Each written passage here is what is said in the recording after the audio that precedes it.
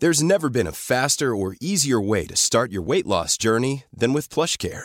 PlushCare accepts most insurance plans and gives you online access to board-certified physicians who can prescribe FDA-approved weight loss medications like Wegovy and Zepbound for those who qualify. Take charge of your health and speak with a board-certified physician about a weight loss plan that's right for you. Get started today at plushcare.com/weight-loss. That's plushcare.com/weight-loss. plushcare.com/weight-loss. When you're ready to pop the question, the last thing you want to do is second-guess the ring.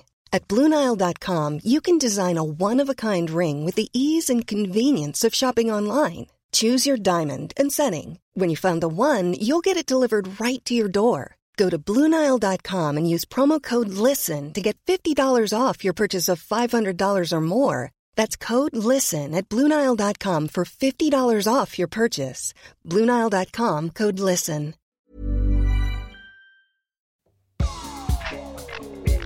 Welcome to What?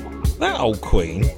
A candid and adult take on queer life quandaries at a certain age. So please listen at your own discretion. Presented by Bernie and Tommy, the views here are purely those of the content providers and in no way reflect those of any service you may hear this program on. Now, please let your ears be upstanding for the Old Queens.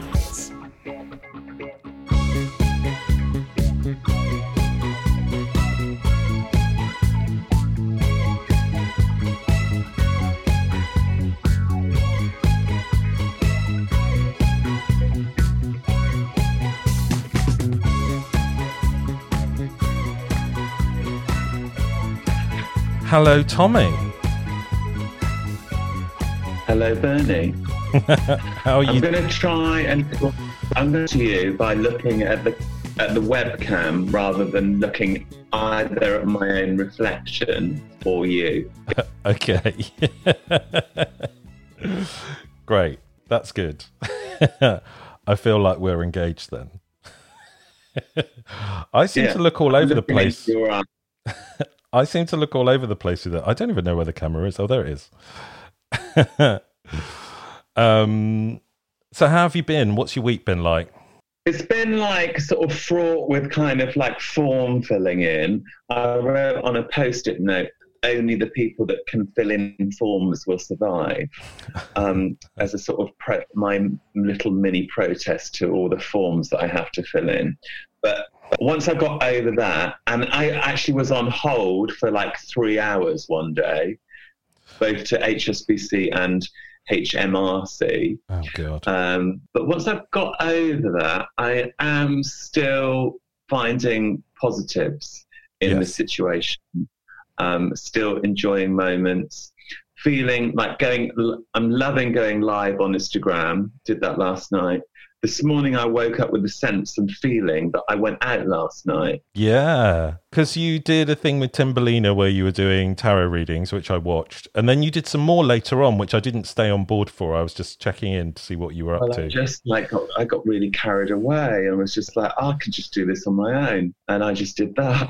I know, but it's amazing because it is like... Because I think last night after your tarot reading, I was really craving to just talk to somebody. Do you know what I mean? And just engage. And it just wasn't really happening last night.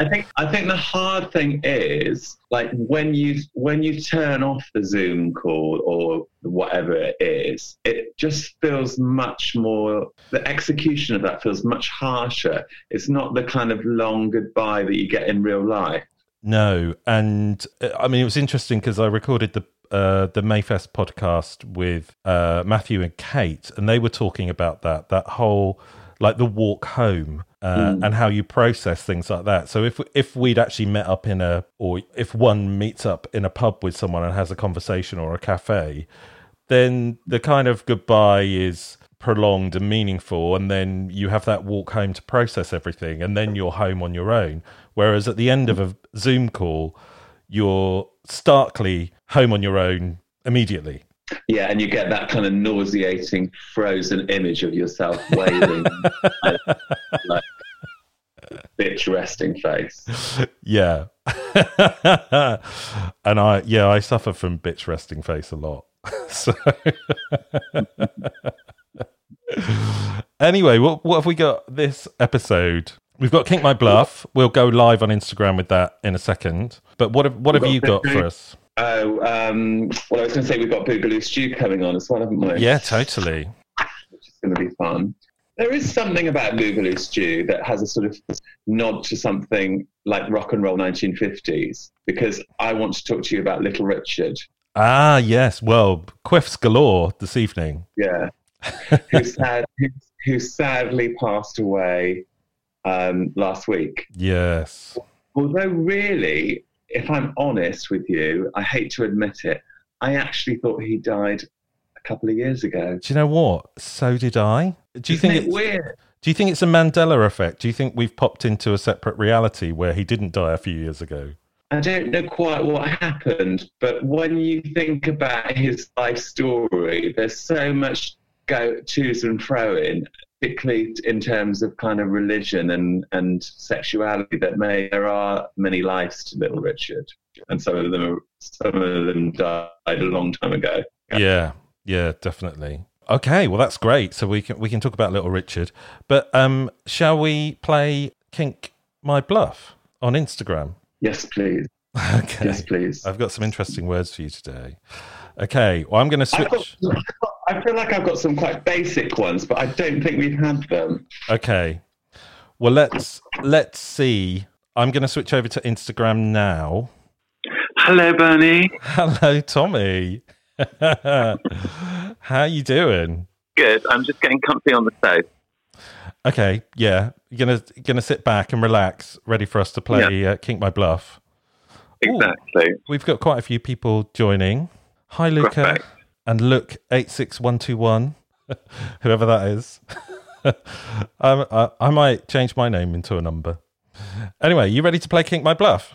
I think so. Are you going to play some music? I'm going to play some music. Yeah. Okay, let's play Great. Kink. I'll have a sip of my white wine. Okay, let's play Kink My Bluff.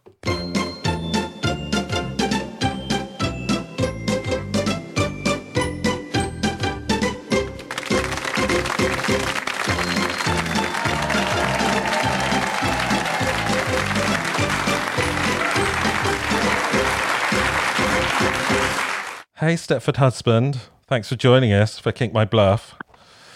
Okay, do you want me to go first? Go on then. Okay, well, the word I have for you today is bluff. Buff. Bluff. B-L... Bluff. Yeah.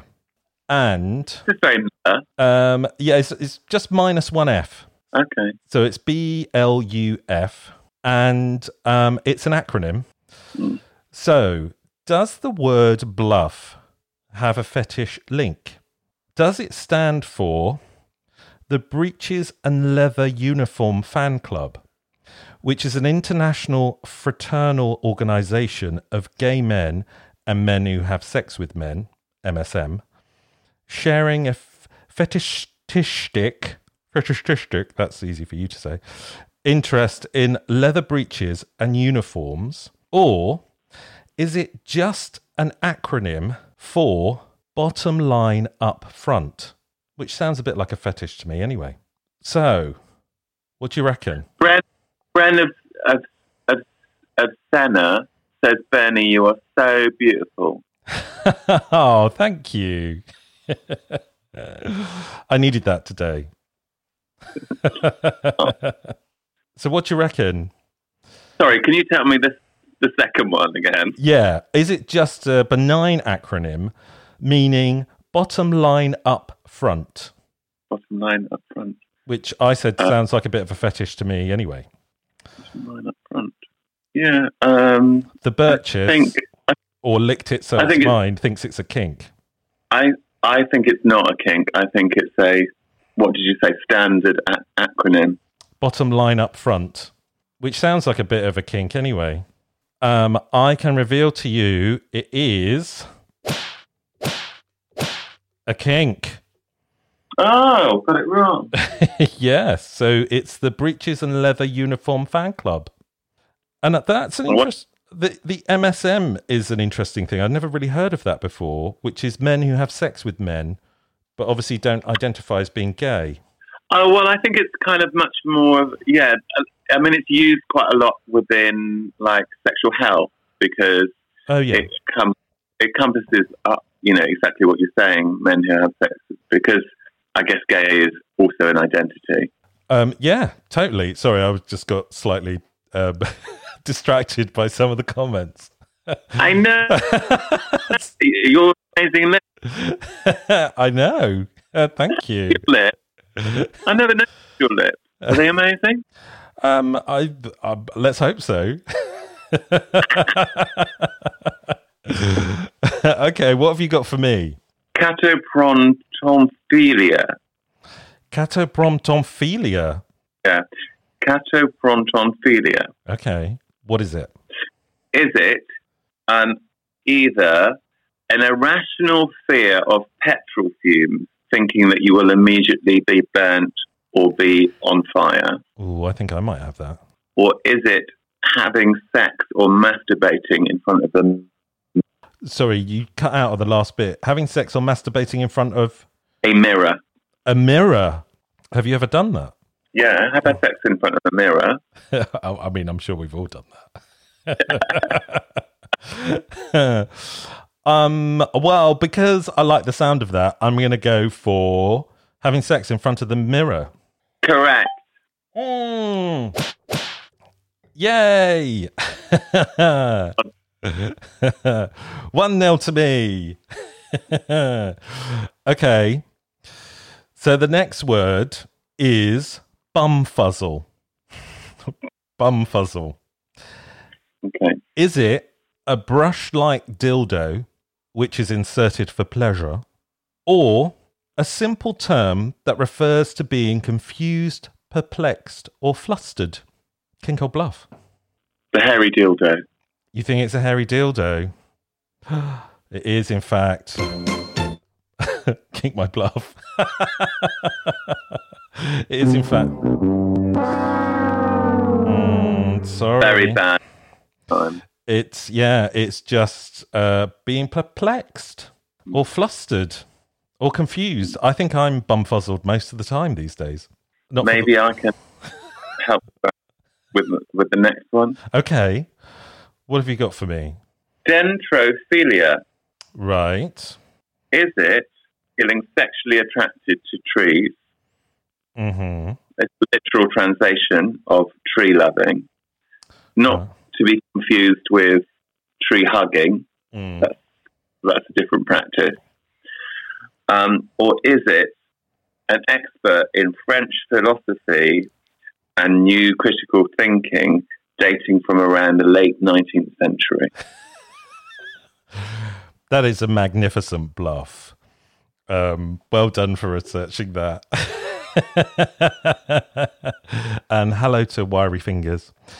I think I know this. I think dendrophilia is love of trees. You're right. Yes. I think we did that in the Christmas edition. Oh, did we? A Queermas Quandary. But it would be very good for a Christmas one because, a lot of people have a lot of trees in their houses over Christmas. Well, yeah. I mean, if you're inviting a tree into your life, then have some Christmas sex with it, right? I actually did. One of my favourite things is actually to have sex under a Christmas tree with the light. And why not? Why not? With a roaring fire, maybe, as well. Yeah. Shall we do one more? Yes, I haven't got any more for you, but I'll take one from you. Okay. I mean, I haven't won anything yet. No, so this is your chance to actually win one this week. Yeah. So, mastofact. Is it someone who gets turned on by breasts, playing with them or having them played with, or looking at them, I guess, as well? Or is it a list of scientific phrases used in the study of best milking practices for animals? What's the word again? Mastofact. Oh, I think it's the breast one. You think it's someone who gets turned on by breasts, or playing with them, or having them played with? Yeah, I think it's the kink. It is a kink. Yes, you scored. Brilliant. Wow, that's it. We're done for this week of Kink My Bluff. Thank you, everyone, for joining us on Instagram Live. 5 of them. All five people, but you know what? Who cares? As long as someone's enjoying it. Yeah. I mean, more people will listen to the podcast. This podcast will and everyone was very complimentary about your lips. Yes. I mean, that filler's worked. Okay. Well, thank you everyone for joining. Thank you, Tommy. We'll go back to recording our podcast now. Give us a little kiss. Mwah.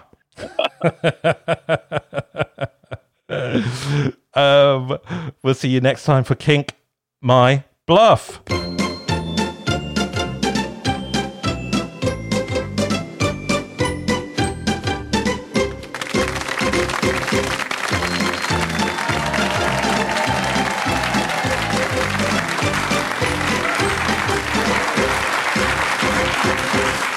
So we're back. We're back in the room. We're doing the podcast. Shall we do What That Really Old Queen? Yeah, I'm going to turn the lights on. Okay. Because it's a special occasion. Yes. Have you put the Christmas lights on? No, not yet. You still got the flags out. I know. Well, it's kind of coming to that, isn't it? I feel like I might just put the decorations up and just think, fuck it, it's Christmas. Yeah. End of lockdown is Christmas. Yeah. It might be Christmas. I mean, in lots of ways, it feels like Christmas. Yeah. In that we're all stuck indoors. Not doing very much. Yeah. Although I have been out quite a few times this week because we're allowed to go out as many times we like here now. Yes, I've been in a socially distant picnic. I know. I'm hoping to do something like that at the weekend. It's my friend Maz's birthday, so I think we're going to have a drink, socially distant drink in a garden somewhere. Yeah, there was lots of people doing that today, which was nice to see. Yeah, it's great. It feels a little bit like things are becoming normal, even though they're obviously desperately not just yet. Anyway, who have you got for me? I've got Little Richard. Yes. So Little Richard kind of became famous really in the 1950s and is referred to as the king or queen of rock and roll, the architect of rock and roll. Yeah. In fact.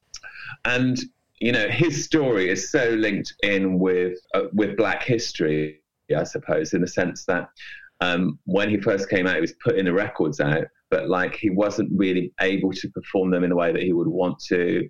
You know, certain restrictions about how he would perform them.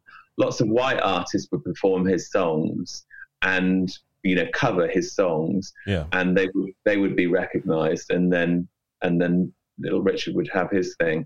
But he's a really interesting character because, like, there's so many different dimensions to him. So he was brought up in a very religious family in a small part of America, and he's constantly kind of got this kind of thing going on between like very kind of religious, strict, pure life and a kind of very hedonistic. I first became really drawn to Little Richard and his kind of queerness when I went to see John Waters reading his book, Role Models. Oh, yeah. And there's a whole section about Little Richard in that book. And I thought that I just might read that section for you because it so frames like who Little Richard was. Yeah. And actually this was the extract that Little Richard read. Right.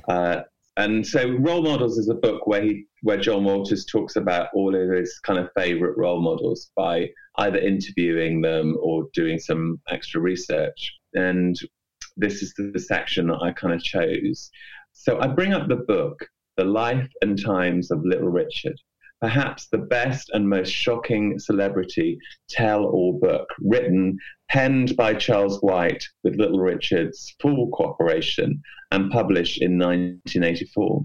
It's copyrighted in the names of the author, the star, and his lifelong, now deceased manager, Robert Bumps Blackwell. It's a real Lulu, detailing his early life, in which he travelled with the minstrel show, sold snake oil at Dr. Hudson's medicine show, and performed in drag as Princess Labon.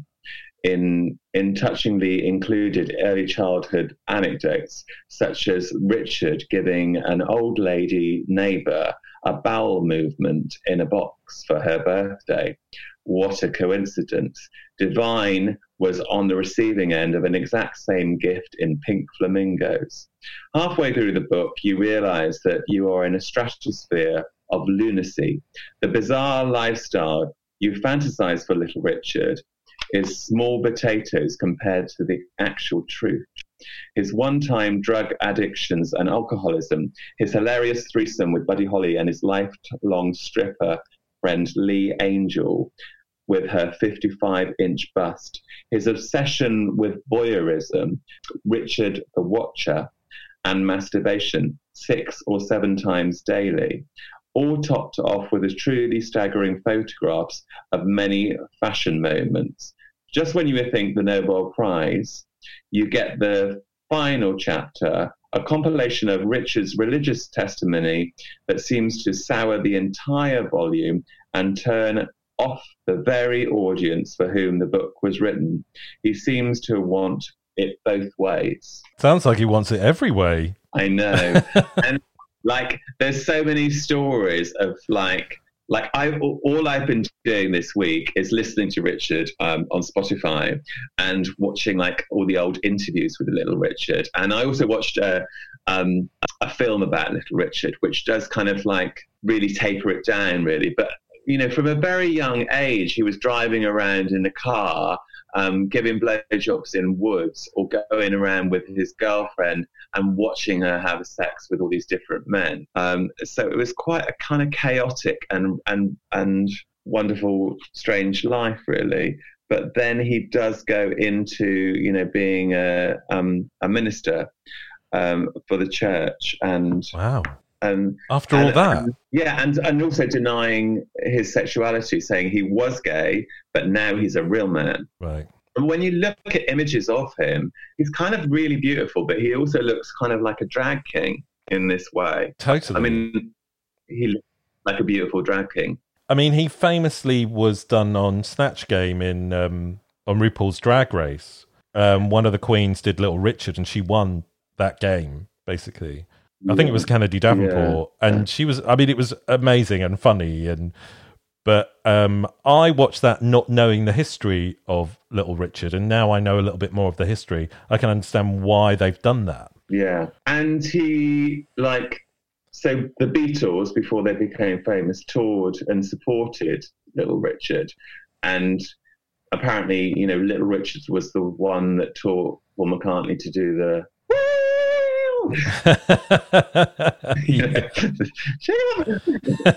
The wowing. And famously wore makeup and fake eyelashes and all that stuff. And there's in all the documentaries, he says this just brilliant things like, "Look at my lovely smooth skin, and I'm 56." I mean, he had a lot of work done, though, didn't he? When he was older, he looked like he'd had a lot of surgery. Sort of quite, yeah, I probably did, but I didn't find any evidence for that. But yeah, you would say that his face told that story. Yeah, great. And that masturbating 6 or 7 times a day, and he wasn't even in lockdown.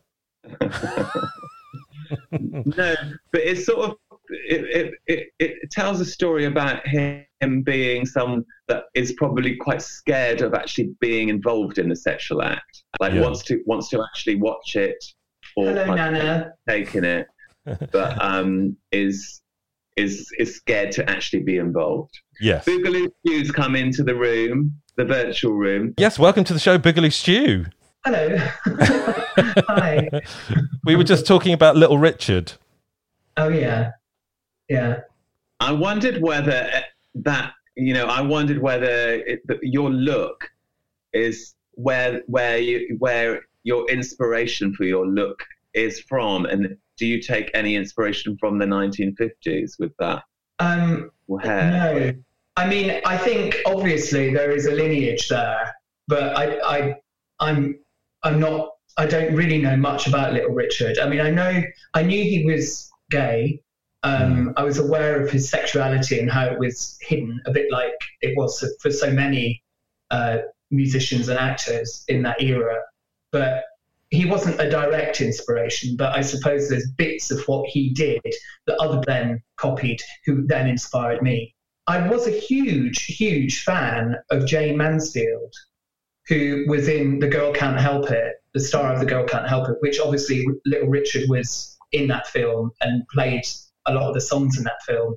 So I was kind of aware of him from that, but I was really interested in Jayne Mansfield as a kind of icon, as a kind of, like, I don't know who she would compare to now, but she was really fame hungry and did anything she could to get famous. And it wasn't something I aspired to copy at all, but I was fascinated much more than I was with any other sort of blonde icon like Marilyn Monroe. Didn't interest me at all. I was interested in the cheesiness of Jayne Mansfield and the fact she posed nude and all these things she did to kind of cling to fame in the 60s. Actually, to say that I was interested in Jayne Mansfield in the 50s isn't really fair, because it's 60s Jayne Mansfield. It's tragic, later career Jayne Mansfield. Well, that's what I was going to say. What happens to Jayne in the end? Well, she died in a horrendous car crash in 1967, like a really horrendous car crash.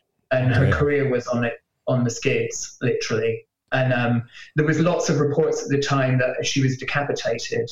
There was I think photographs of the car that she was in, but it was actually just her wig that was on the dashboard of the car. She wasn't decapitated.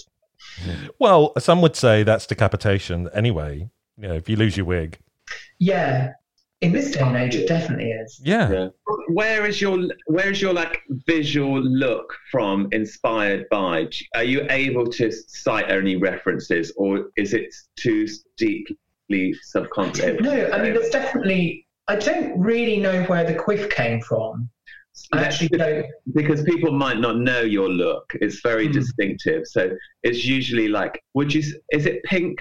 A pink quiff? Well, I mean, it could be any colour. It varies. Many different shades over the year. Usually a pastel shade. Yeah, there's a lot of. Sorry. I think of it as kind of like a lot of Easter colours. Yeah, I think the 70s in general, having just talked about the 50s and the 60s, I'd now like to bring the 70s in, because I think that is the decade that has informed my look the most. The quiff isn't a particularly 70s thing, but everything else is kind of 70s. I'm obsessed with early 70s fabric, the prints, lurex thread through them, double knit fabrics that have a bit of stretch in them, very uncomfortable and hot to wear. That's what I'm interested in. And I find them on Etsy and eBay now. I find lengths of these fabric offcuts that no one wants, usually being sold quite cheap, sometimes really expensive. But, I find amazing fabrics, and they're my inspiration for my look. It's that kind of, I suppose it's nostalgia for people tend to be nostalgic for the era that they were children in, but I look back to that era and I look at the plastic furniture and the kind of space race that was happening and how it was reflected in interiors and fashion and stuff. And that for me was and is an inspiration.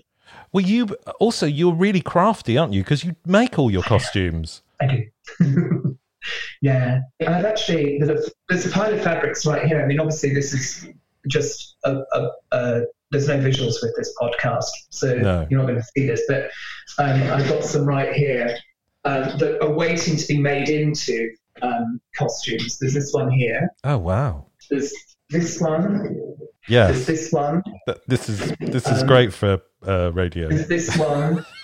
There's this one, and there's this one, and there's also this one, which is really amazing. That one looks. Maybe we could that is going to be a spectacular ride. Maybe we could ask the listeners which one they prefer. Yeah, I think maybe we could do a kind of a poll of some sort, and see what people think, because I'd be really, depending on their favourite, I could actually plough on and get that one made. Well, let's do that. So please tell us which. Any of our listeners that are listening in, all three of you. You want this one or that one or this one? Yeah. Or that one. Please write in or email or Instagram. Just send nudes, basically, and then we'll decide which one Boogaloo Stew should make his next outfit out of. Yeah, but all of those were bought on Etsy and eBay and those kind of sites, and I'm constantly scouring to see what I can find, and it's a treasure trove, a veritable treasure trove. Yeah, platform shoes as well. 70s platforms, authentic men's platforms. I can't stand those kind of knockoff, nasty kind of fancy dress platforms that you get on fancy dress websites. Ugh, yuck. It has to be what about a kind of late 90s sort of Spice Girl platform?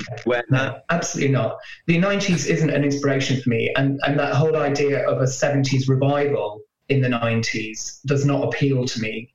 Although having said that, the 70s, a lot of the fashion then was a sort of Edwardian revival. And I'm into that, but I'm just not into a 70s revival, whether it's in the 90s or... It's that kind of Laura Ashley look, isn't it?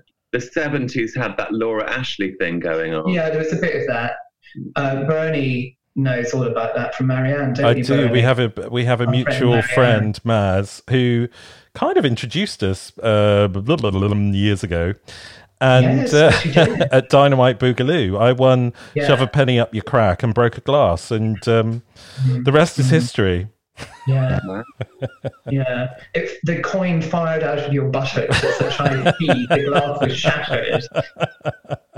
I know, right? I mean, people were picking glass out of their skin, eyes. I mean, there was lacerations galore. It was carnage. It was the great Brighton glass tragedy of 1996. Can we bring the 80s in? Because what you did a thing called, is it Popcraft or Pop something? And you very often talk about the 80s and a certain year in the 80s, which has inspired you for pop music. Yeah. Musically, I'd say I'm more attuned to the 80s. So my fashion sense, I think, comes from the 70s. But my musical taste, again, like so many people, when you're a teenager, I was a teenager in the early 80s, and it's that era that defined a big part of my musical taste. So 1982 for me is the pinnacle of the golden era of pop music. And I think the show you were referring to is Pop Magic, where Pop Magic, that's it. Sorry, yes. I took an audience through the process of making a unique pop song over the course of an hour, and then a video to go with it, which we then uploaded onto the internet the next day.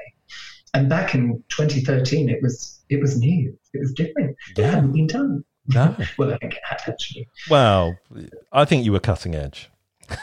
Yeah, very much so. Boogaloo Stew, will you stay with us? We're going to have a little break now, but we'll come back and talk to you a bit more. And then will you kindly be one of our Queens of Agony? Of course. Are you going to mute me? Can I listen? What's happening? I will mute you for a second, and then we'll have a break where I won't record anything. Well, I won't tell you I'm recording. And then... and then we'll come back, and I'll pretend that we've come back to recording. Okay, great. So we'll have a break now, and we'll be back after this.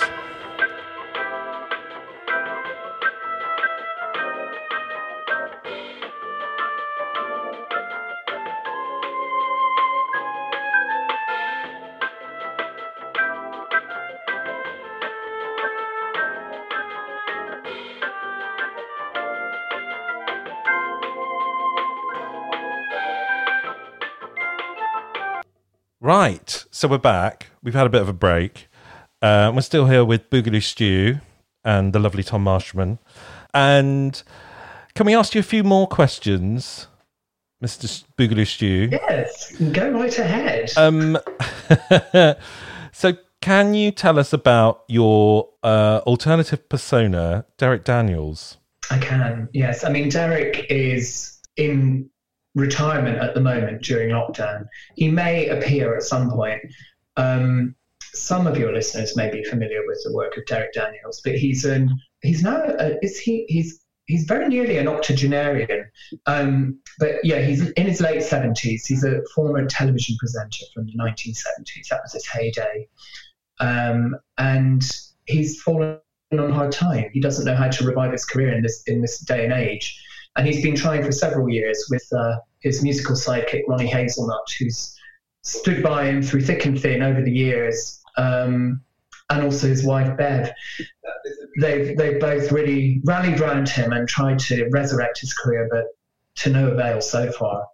And he recently toured with a show Much Ado About Bingo, which is a kind of 1970s musical bingo mashup where Derek sings medleys of bingo. Which I saw at Bristol Pride. Yes, in the Wardrobe, would that have been? Right, yeah.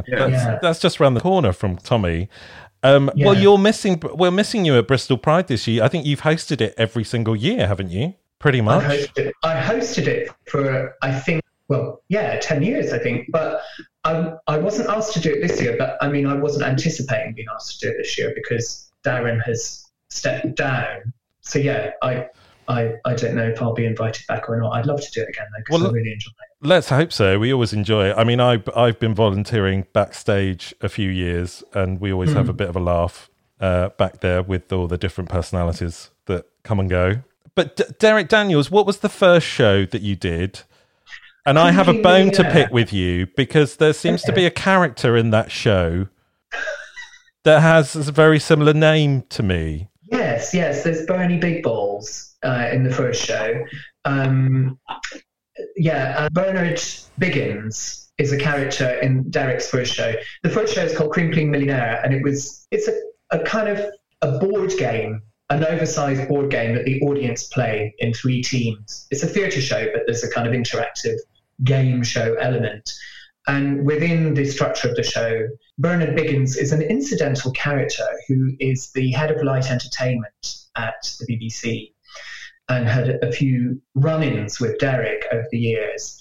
And Derek took his revenge in this show by creating a character called Bernie Big Balls, who was actually a pair of underpants with an enormous pair of testicles stitched onto the gusset and with eyes on each testicle and a big pubic bush. So it gave the illusion of it almost being human, the sort of pendulous testicles with the eyes and the bush above. Mm-hmm. I remember you invited me to the show and you saying, Bernie, you actually feature in the show, so you should come and see it. Did I? Yeah. Yeah, you do. And Bernie Big Balls, his role in the show, at the end of the show, the winner of the game is invited on stage, and they have to wear the underpants at half-mast around their knees, and they have to swing the testicles and hit a donut with the testicles around the board, and they have to hit a target with the testicles. So they're moving around, thrusting their hips to make the testicles move with the pants at half-mast. It's quite a sight to behold. How did you know that was my favourite pastime of a Sunday? Oh, I mean, it was just all inspired by you, Bernie. I mean, it's just who you are, and it's really just I was just channeling the essence of you into that character.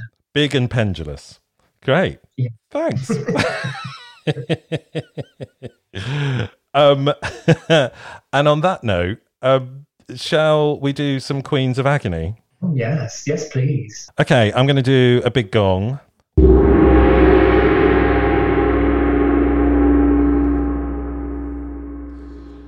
Right. So I've got 4 questions for the Queens of Agony, and I'm going to include you in the Old Queen Club, Stu. Okay. Dear old queens, when will it again be okay to snuggle? Back in the before times, I had a playmate who would come over and play at least once a month. This had lasted a full year, a new record for me.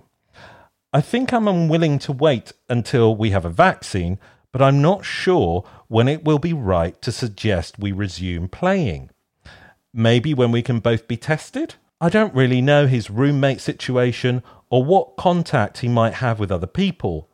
What do the old queens reckon? Well, snuggling. Just snuggling, is it? Or is there any other... Well, I mean, I think snuggling is a euphemism for something else. It's a euphemism. Yeah. But I actually think snuggling is just as dangerous in terms of corona as the hardcore fuck. Yes. So you might... What kind of language is that?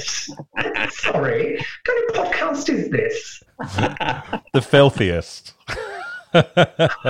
You obviously haven't tuned in before. I have. We say fuck or bugger all the time. Yeah, and if you just... I mean, why just have a snuggle if you could have a hardcore fuck? I mean, if you're going to take the risk, right? Yeah, I mean, I don't know. I've got no advice to give, really. I wouldn't do it. Don't do it. My advice is that you need to follow the science, really. We're not scientists. And I can tell you that, you know, I've been in that situation and got very frustrated and felt like, you know, I have someone that comes around for a snuggle. And I did invite them round last weekend. I don't know if I should say this on, but I invited them round because they'd been socially isolating. They hadn't seen anyone, they said, for 5 weeks. And I just thought it was about time that we create sort of small pockets of people that we are able to commune with. Yeah. And that's what I did. But I don't want that to feel like that is my advice. It's like you need to find your own way through that. Yeah, I mean, we've got so few cases in Bristol. I think at last count it was like 670 for quite a big city. And there was a day this week where there were no new cases, and I think there were 2 yesterday. I mean, in terms of that, it's relatively safe here. From Bristol? I don't think they're from Bristol at all, no. But so you might want to check on that science. I mean, I could be a pseudoscientist if I want to be. And I think it is down to your own personal preference. I think if like you, Tommy, both of you have been social isolating, I mean, it's up to you whether you want to take that risk or work. I mean, I know people that are in a relationship, they don't live together, but they've been seeing each other. And I don't see how that's any different in a way. I mean, it's a different kind of relationship. But yeah, you both need to decide whether it's you're both going to take the risk or not. You can trust us, don't you? You know, I think if you know them and you can trust them that they're not an idiot and haven't been going out shagging everyone and, you know, picking up vegetables that have been infected in the supermarket. I don't know. Do you know what I mean? It's like, I think if you can trust that person, then I think it's fine. I read figures yesterday that it's the latest figures show that approximately 1 in 400 people are infected with coronavirus in this country. That's a pretty low risk. You know, obviously there's going to be hotspots and you might not know where those hotspots are. And it could suddenly get much worse as well now that restrictions are gradually being eased in England. It's you've just got to evaluate that risk, I suppose, yourself and figure out what you feel is safe to do. And also, I mean, do you feel that you might have already had it? Because a lot of people I know think they've had it, and maybe you would have some natural immunity to it. Again, it's such a new disease that no one can really say for sure whether get any long-term immunity, but I'm sure it seems pretty probable that you'll have some short-term immunity at least. Yeah. And you wouldn't just get it straight away again.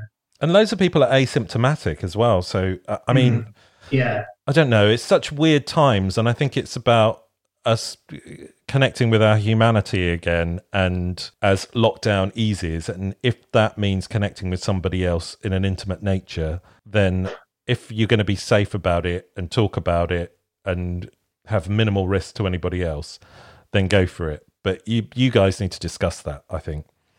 Could you have an online session? Have you thought about that? Yeah. I mean, people are having Zoom orgies, apparently. Well, we could have one when we... Would you be satisfied with that, or is it the touch you need? Is it the personal touch, the closeness, the intimacy? Well, he wants a snuggle. I don't think he's going to get that from an online Zoom orgy. Could you do a snuggle? Could you just spoon maybe with masks and visors on or something like that? I think you could. And I think Tommy sent me a picture of something similar. I mean, you could theoretically do it that way. Just get your hazmat look together and have a hazmat spooning session. I mean, I didn't know you knew hazmat. Hazmat, yeah, I know hazmat. Yeah, thought so. Great girl, lovely girl. Shall we move on? I think we've done that one. Okay. Dear old queens, I turned 32 this year, and my older brother and I were reminiscing about being teenagers, and he asked me about the last time I woke up with a morning wood. It got me thinking, and over the last week or so, I've only woken up with one 3 times. It used to be every day. Reading and Google research made me worried. I don't suffer from erectile dysfunction, and neither does my brother. So just curious, is this something that starts to go away as we all get older? Well, I'm not sure that that's an appropriate conversation to be having with your brother, for one thing. No. Did you make these up, Bernie? What's going on with you? All those intimate details about what his brother's erection's like. Well, I guess they grew up together. I mean, who knows what kind of relationship they have? Can I tell you the most funniest story about a morning? Please do. I thought you were going to say no. You can't. I never say no. You know this. I did a show, and it was. I think it went quite well. And my mum went to see it, and then she drove me back to her house, or my mum and dad's house, and I stayed the night there. And in the morning, I woke up with a morning glory. And I opened the bedroom door to go to the bathroom and had to walk past her bedroom. And I did have a morning glory. And as she saw me walk through the gap in her through her door, she shouted, "A star has risen."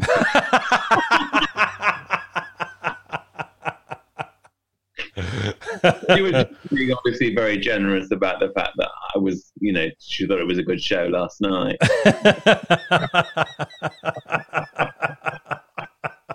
Amazing. Boogaloo Stew, morning woods or morning woodens? Take or leave them. I don't think it's important whether you have one in the morning or not. I don't think it's relevant to, your sexual health.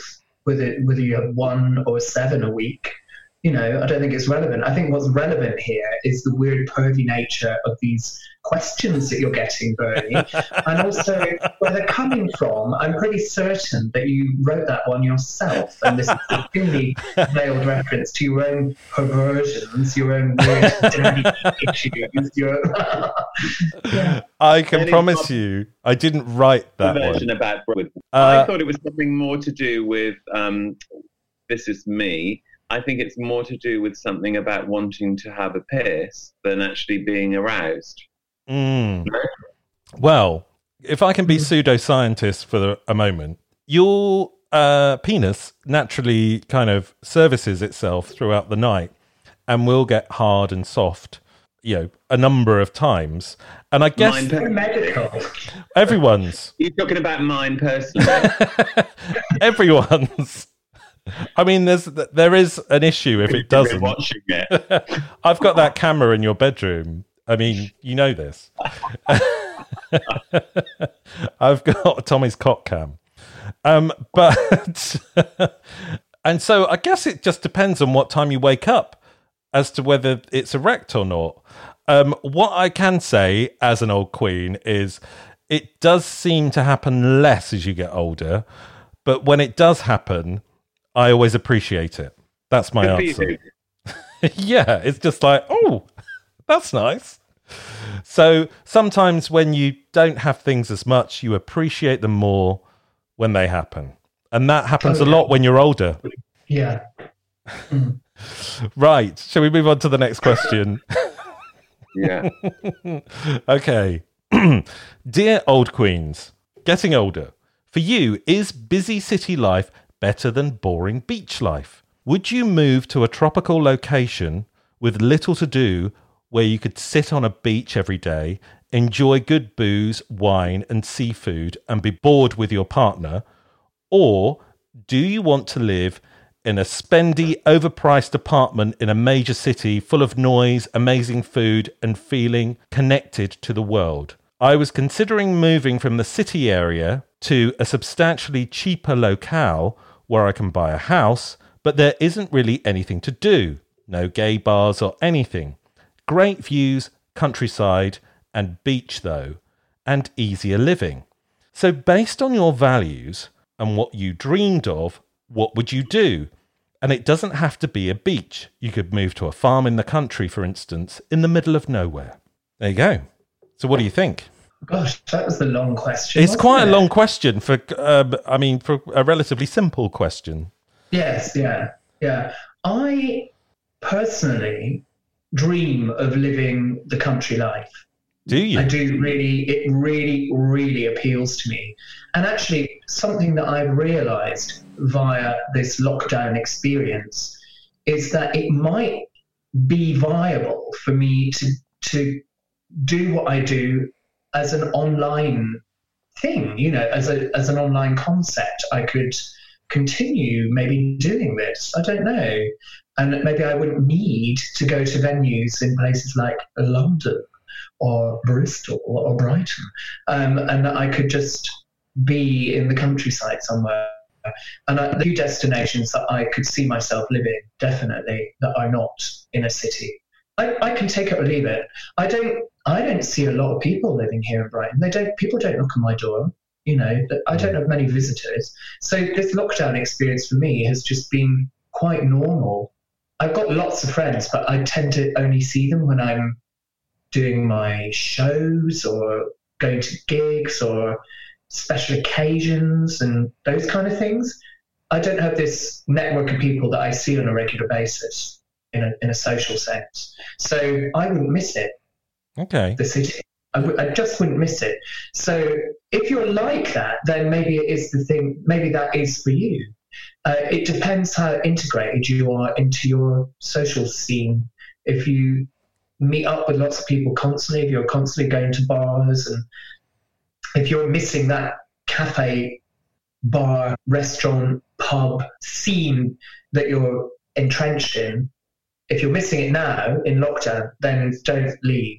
Wait for it to come back. It's obviously part of who you are. That's what I would say. I mean, you're happily married, aren't you? I am, yes. Hello, hi. So that probably helps your situation. Yeah, it does. I mean, obviously, yeah, that is partly why I'm not particularly social anymore. How was the online performing gone, though? Because I know, talking to you, Tommy, and Miss Timberlina as well, you found it quite different and you're craving the live experience, aren't you? Do you not crave that, Stuart? I don't. No. I think, part of me is kind of thinking, it'd be nice to be in a room full of people. But I've been really enjoying doing my Zoom quizzes and my Zoom bingo things and what have you. It's totally enough for me. This was actually one of my questions to you, because I felt like the last time I saw you was in the Marlborough, and you were doing the pub quiz.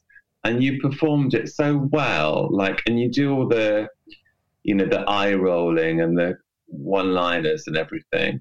And I just felt a little bit frustrated that people seemed to be more interested in finding out what the answers were. And I just wanted to watch you.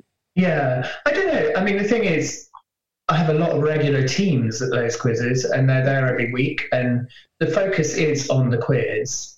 And in terms of my shtick, you'd kind of get tired of paying attention to me week after week. So the focus is on the quiz, and that doesn't bother me at all. That doesn't faze me. Just the kind of vessel there to present it and to go through the process of finding a winner, you know. And I love performing with people and for people and participating with people. You're getting people involved in something, whatever kind of show it is. There's always a bit of interaction somewhere in that show, and I kind of miss that. But to be honest, I'm doing that with these Zoom events. I'm doing the same thing. I'm talking to people. I'm spotlighting people, having a chat about what they're drinking, what's that on their wall, what their pet's name is, or whatever it is. I have that kind of interaction with them, and we have a laugh, and everyone else in the Zoom is hopefully enjoying it too. So it has that same quality. So for me, I'm definitely not particularly missing the live thing at the moment. Maybe that will change. I don't know. It's interesting. But specifically, we're talking about moving to the country, aren't we? Yes, we were. Moving to the country or the beach. From earlier on. I felt like, well, my response is I'm always like Stu, I want to be living in the country, but I also want to live in the city. I identify with Little Richard in that way of being just like having very two polarized sort of ideas about how I want to be. And I think ultimately, like, my absolute main vision would be to have a beach hut, like in Dorset, which would be really simple for me to travel on a train, and I could stay for a couple of days in a beach hut in the summer and then come back to my city life. But I do, as I get older, I hanker more and more for like space and not being in this. It feels a bit like a treadmill of a kind of like endless social events and parties and people and fun, which I love, but I want a bit of a respite from it. Yeah, I can identify with that. I mean, I kind of grew up in quite a country area, and I mean, since I moved to Bristol, I love living in the city. I love all of those events. I live on my own, like you, Tommy. I love having that, my social family around me, being able to see them and go to events with them. But I've also always craved living by the sea, and so a country location with a beach would be idyllic for me. And I think it would be nice to have the best of both worlds. Certainly, if I'm single, I still need that interaction. I couldn't just move to a beach hut and just live there on my own. I think I'd go crazy. I've nearly gone crazy in lockdown. So, yeah, I don't know. I mean, you've got a beach, Stu, haven't you? You're in Brighton. Yeah. I mean, I have, and you never go, do you? I've got the best of both worlds. I never go to. Well, I go to the sea once a year, maybe. No one in Brighton ever goes to the beach. Yeah, I don't go very often. I mean, at the moment it's probably quite nice down there. I haven't been down, but I don't like going down there when it's crowded. So no, I would need to. If I do go down there, I tend to try and find the opportunity when it's empty. But I'm really lucky here because I've got an allotment. And also during lockdown, I've been able to go to my allotment. So I have a sense of country living almost when I go to my allotment because it's really quiet up there. And it's, I'm gardening, which I love. It's something that many people don't realise about Boogaloo Stu, that he's an avid gardener. And but having that allotment, that is also another reason why I think I would adapt and love country living, because I love it there. Yeah. I could go there every day and I could spend 6 hours there. I wouldn't tire of it. What's your best crop this year? Well, at the moment, it's full of onions. I've got all kinds of onions. I've got shallots. I've got red onions, Spanish onions, garlic. Loads of the beds are full of onions. And they're almost ready to take out. Like the end of May, beginning of June, we might be able to lift some. And that will free up a lot of space for stuff that's coming on in the greenhouse. I've got courgettes. How long can you keep an onion for? I planted them last year. So they're went in late October, early November, something like that. When all the summer crops were finished, I planted all the onion sets out. But how long can you keep them at home for? A long, long time. You dry them. When I lift them, I'll dry them in the shed, and they'll last 6 months, probably longer. So we'll have all the onions and garlic we need probably right through to the spring next year. For those of you who've just joined us, welcome to Gardener's Question Time. Shall we? Have you got an allotment, Tommy? You haven't got an allotment, have you? No, but I had one for a year, and I used it as a performance space. But obviously, I just took up gardening there. But I did a performance on the allotment that marked the changing of the season, and it was a beautiful thing to do. Amazing. Did you grow anything? Oh yeah, I grew loads. Yeah, I grew everything, and I used it as a proper allotment. But I also used it as performance space. So the audience sat around the perimeter of the thing, and I would do like I had like a choir of whistlers. I had a dancer that I buried in the earth. I had like lectures about the mating rituals of snails. That I got the snails performing on like glass sheets. Like it was like an amazing thing because it was inspiring to be in that. There's so much stuff, you know. Yeah.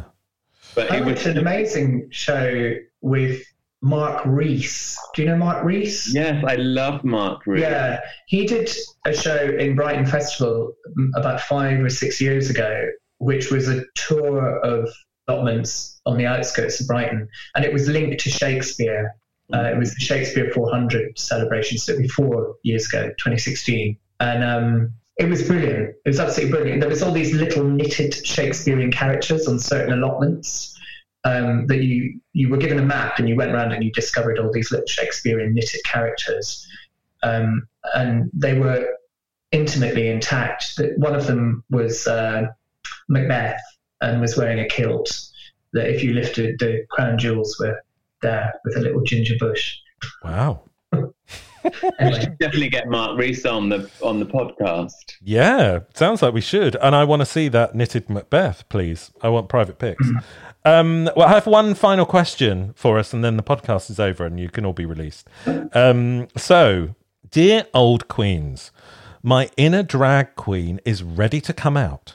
So, I've been teetering on the idea of doing drag. As my ugly self know that I'm not a fishy queen, but rather a butch queen up in drag.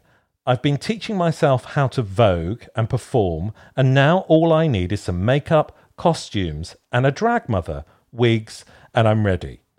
Oh, and can you suggest some drag names? So there we go. We have a drag queen in the making. I would say for a start, that's not what all you need.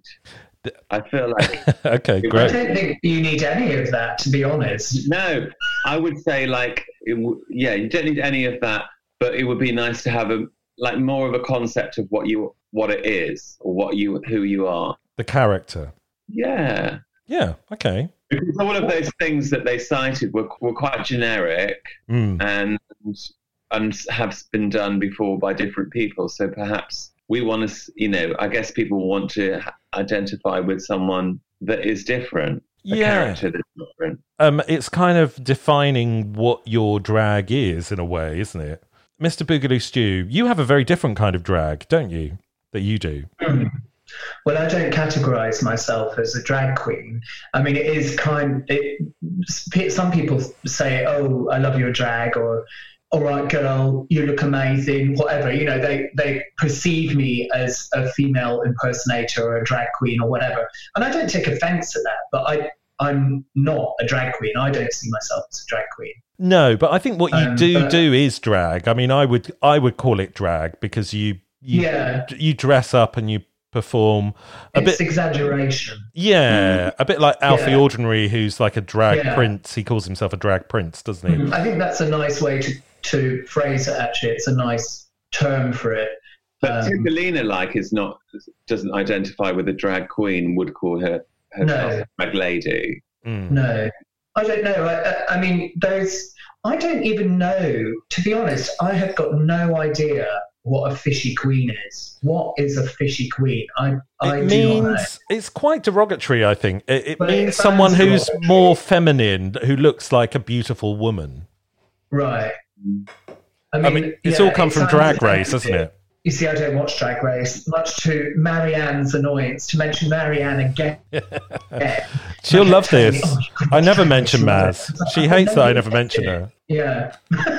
Well, she's been mentioned loads. And that programme, weirdly, I had, a connection to RuPaul when I lived in New York many, many years ago, before he was famous. And he was a big inspiration for me when I met him. But now, there's nothing, absolutely nothing inspiring about him for me. And everything he does to me is just generic.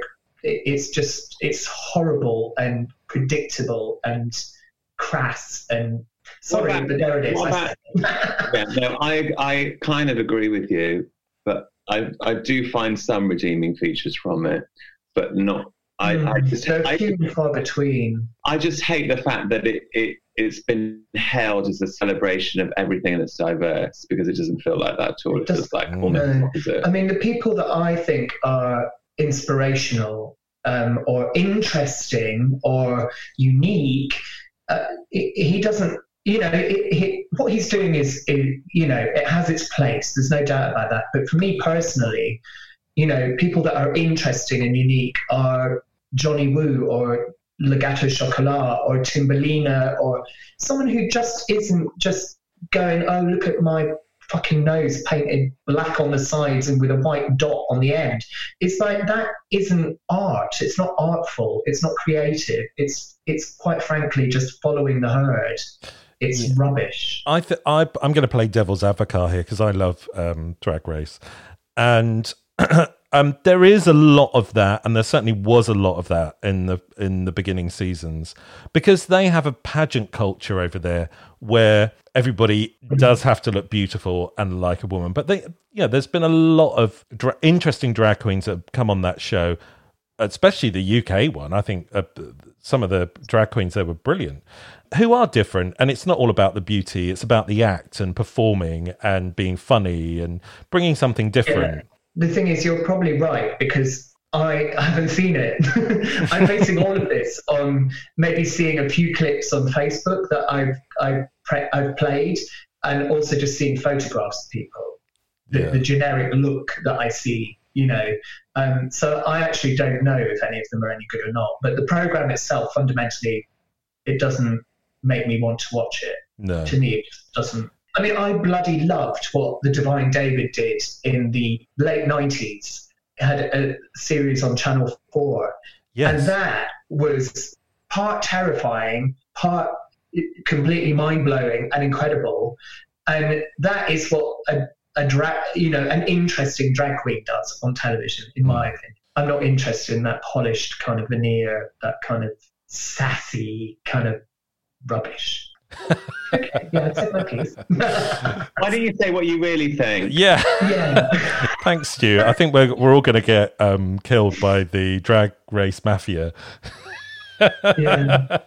I've only ever done drag as a character in films. I don't think I've done it once at like a performance, like an event. And I've always gone for like a character thing, something which is slightly different. Look at the size of me. I can't go for beauty. So even though I have beautiful lips, apparently, on Instagram Live earlier. What's your best drag names for this writer-in-a-ra? I got really interested when lockdown first started happening, and there was a lot of conversation about civil unrest.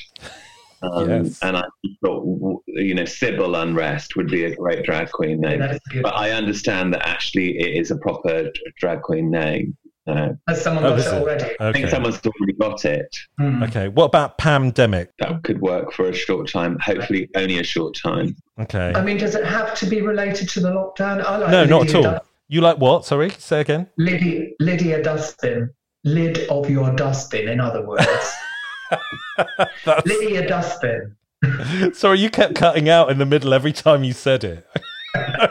Sorry. And so I was like, where is this going? I don't know what this is. It was my very best Norman Collier impersonation. Only us three would remember Norman Collier. He was a great drag queen. Well, I mean, Not a great drag queen. I don't think I remember who he was. He wasn't a drag queen. No, he wasn't. He used to do like chicken impressions on Tiswas and do things like this, as if the mic was cutting out. Okay. My favorite drag queen name, which I might trademark, is Miscombobulated. I think that's okay. I think that's a good, It's simple. Yeah. It's a simple but effective one, I think. Yeah, and she could be really confused all the time and all over the place. Yeah, that's good. Yeah. What about Pamo Chocolat? Pamo Chocolat. I like that. Yeah, that's good. There's lots of Pam-based drag queens, of course. Pam Chester. Yes. That's it. Any other? Okay. Pamdemic. Pamo Chocolat and Pancetta. Great. I think that's the perfect place to end. What about chorizo? Can we do something with? Because I'm eating a lot of it. Cheryl or something. Cheryl. It's work in progress. Yeah. We'll think about that. We'll think about that for next week. And if you've got any of your own fantastic drag names to send in, please do send them in to us, because we're happy for any and all contact. Boogaloo Stew, thank you so much for being on our show. Thank you for having me. Sorry if I offended the drag community. I didn't mean it. I love you all. Well, you were live from your kill room, so you were just going to slay tonight, right? Well, say goodbye, Boogaloo. Bye then. Thank you very much for having me. It's been a pleasure. I'm going to leave the Zoom room now. Is that okay? Yeah, you can leave now if you want. Oh, no, I'll stay then. You can stay for a bit. Doing? You going to talk? I mean, maybe wait till the end of the show. I mean, it's up to you, though. I mean, you could just come in and out as you please. I just want to check that you are not going to talk about me. Okay. Thank you, Tommy, for being on board as usual. Say goodbye. Thank you. Goodbye, Bernie. Goodbye, and we will see you next time on What That Old Queen.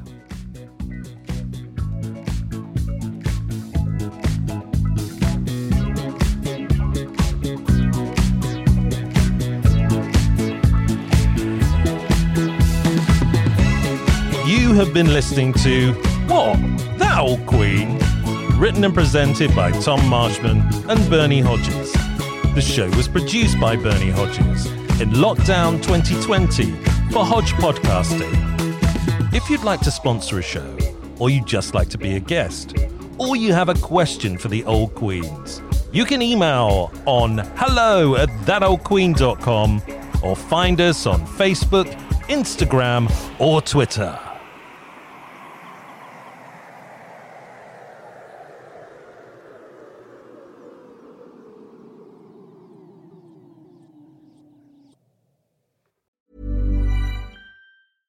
Want flexibility? Take yoga. Want flexibility with your health insurance? Check out United Healthcare Insurance Plans. Underwritten by Golden Rule Insurance Company, they offer flexible, budget-friendly medical, dental, and vision coverage that may be right for you. More at uh1.com.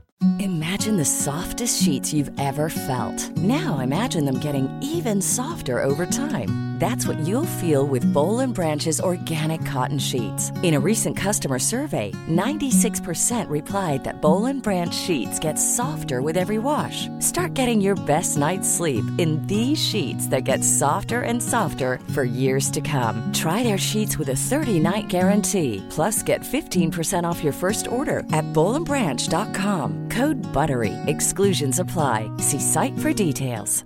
Planning for your next trip? Elevate your travel style with Quince. Quince has all the jet-setting essentials you'll want for your next getaway, like European linen, premium luggage options, buttery soft Italian leather bags, and so much more. And is all priced at 50 to 80% less than similar brands. Plus, Quince only works with factories that use safe and ethical manufacturing practices. Pack your bags with high-quality essentials you'll be wearing for vacations to come with Quince. Go to quince.com/pack for free shipping and 365-day returns.